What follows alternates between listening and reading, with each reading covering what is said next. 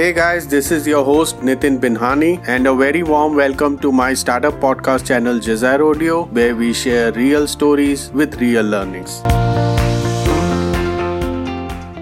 My today's guest is Rupam Das, the founder of Aculi Labs, one of the upcoming healthcare startups from India. And in this podcast, Rupam will be sharing his intrinsic insights on how he raised angel round for Aculi Labs using a special instrument. So, let's welcome today's special guest. Hi Rupam, welcome again on Jazair Audio and thank you for talking to us. Thank you so much, Nitin. Pleasure, and I'm really honored to be part of the show again, and thank you so much for the opportunity. So let's start with what is POW and how is it different from a compulsory convertible debenture or a convertible note?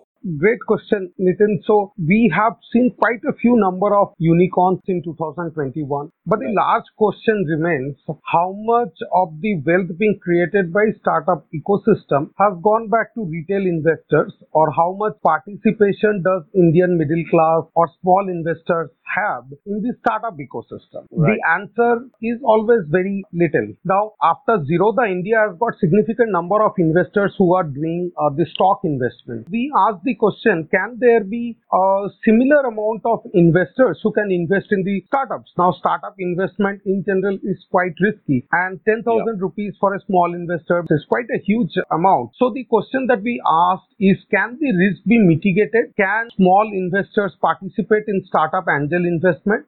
And if so, how that can be structured? So public angel investment offer for the private placement, or PIO, is a new instrument or structure, you can say, that we have brought to raise fund for the angel round in these startups. And we have recently raised 1 crore plus from 120 investors for Aculi Labs Private Limited using this tool. So convertible debenture or traditional angel investment has been either valuation driven, or it's an unsecured debt, or using preferential shares. Now, how conventional CCDs works is people invest in the startup against convertible debenture, and when the startup goes for the valuation, the convertible debenture is converted into equities. There is no safety net for that investment. They do not have a control of how this money is being used by the startup. So PIO comes in this proposition and offers a great deal of transparency.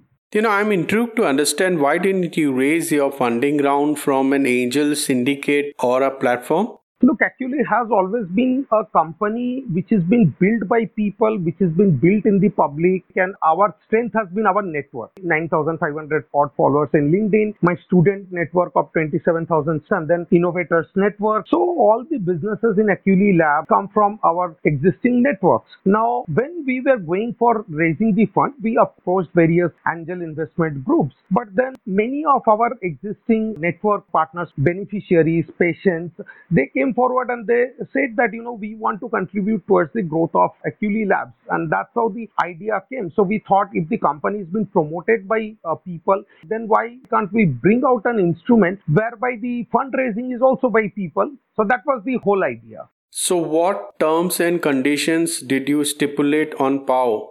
Now, how it works is, startup is allowed to use only 8.5% of the total raised capital every month. So the capital has to run for at least 12 months period, and the startup has to generate at least 20% of the revenue over the expenses. So a startup is allowed to spend only 5 rupees for 1 rupees income, unlike some of the other giants who spend anything between 50 rupees to 700 rupees for earning 1 rupee. The third thing is, a startup can take advance from the raised capital.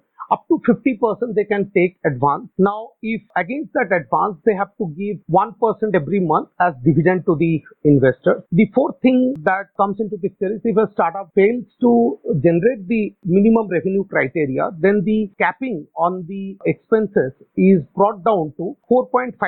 So the startup founders or startup team can never run away with the money spending madlessly. The next thing is, the whole thing requires the startup to present its monthly budget as well as audit result before all the investors. So there is a great deal of transparency. there is a great deal of protection for the money, and also the startups are being forced to be much more responsible with the money. So that's how the whole thing is different from the traditional CCDs. And also at the same time, presentation is made in the public domain with all the necessary information, just like IPOs. But in this case, once people from the public domain shows interest, then the startup has to communicate with them, understand the vision and the other things, and then offer that privately. So it's a private placement. So there is an entire structure, both regulatory compliances as well as, financial discipline as well as, business ethics, which is being put into the whole structure.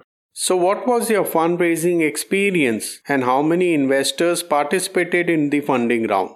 So we had initially 197 subscribers, out of which about 132 we selected after talking to each of the subscribers. So we did not distinguish who were willing to invest 10,000 or 10 lakh. We talked with them, we cleared all their doubts. Now, of this 120 odd who have finally invested, now if you look into the number, 37% of them are existing patients of Aculi Labs. Now that's a big validation. About 18% of them are my students whom I taught back in 2008, 2009, 2010. A lot of them are small-term entrepreneurs. So it is a proof that if you have a good relationship with people, they are ready to come in as the investor and bring their values and also bring their own network along with themselves. So other than the money, what is the benefit that PIO brings? Raising money from 2 to 3 HNI is compliance-wise much more easy. Raising from 120 people, there is a severe amount of documentation, compliances, regulatory processes that we need to follow, right? Side money, what comes next? Everybody who is coming in as an investor, they also bring with them a significant network worth. They know few people. If we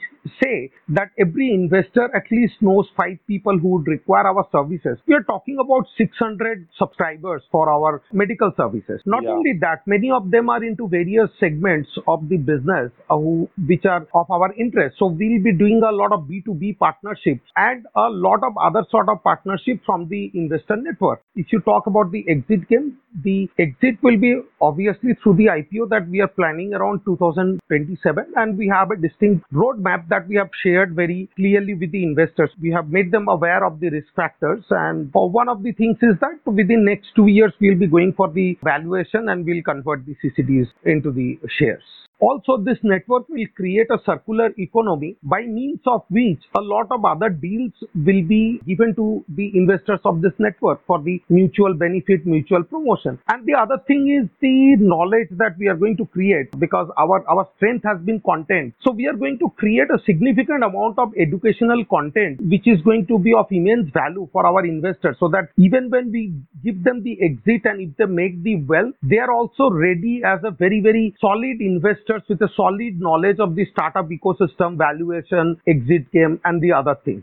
Finally, which kind of startups can emulate or use PIO for fundraising?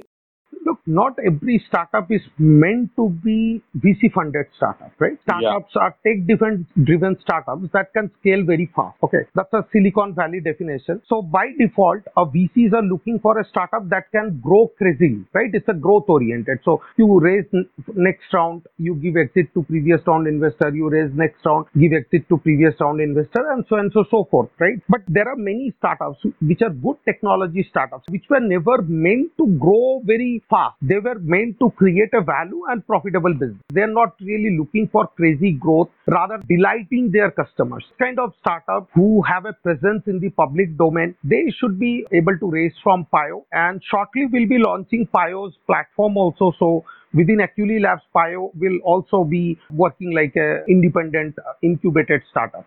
So with this, we have reached at the end of this podcast. Rupam, it was a pleasure to have you on Jazzar Audio, and thank you for sharing great insights with us.